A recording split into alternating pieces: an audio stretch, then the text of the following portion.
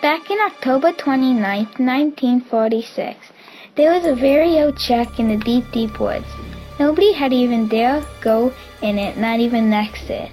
Till one night, a bold, elderly man decided to go investigate the old shack.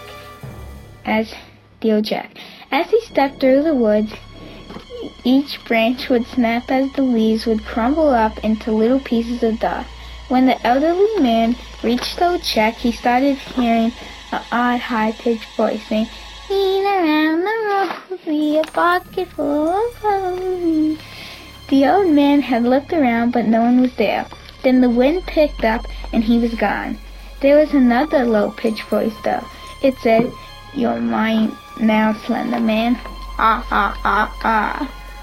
October 27th, 1948. "Daddy, Daddy!" "Yes, Slenderina?" "Mommy, Mommy!" "Yes, Slenderina?" "Grandpa and Granny's here." "Slenderina."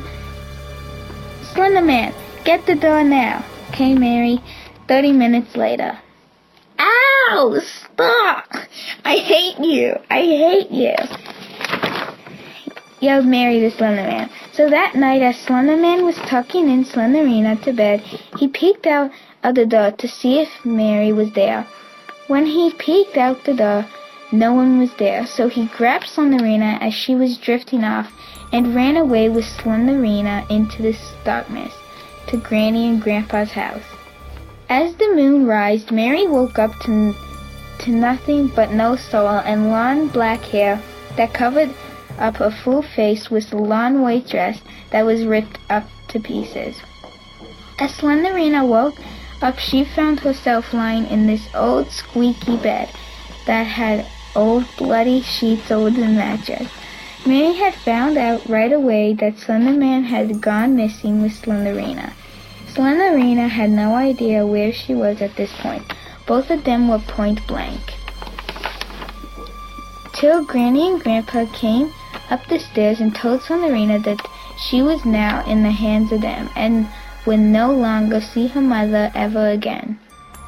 Night after night went by, and Mary had no idea where Slenderman had taken Slenderina.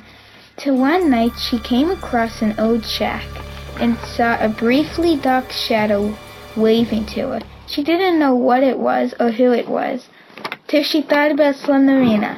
"Slenderina!" Mary quickly rushed over and knocked on the door.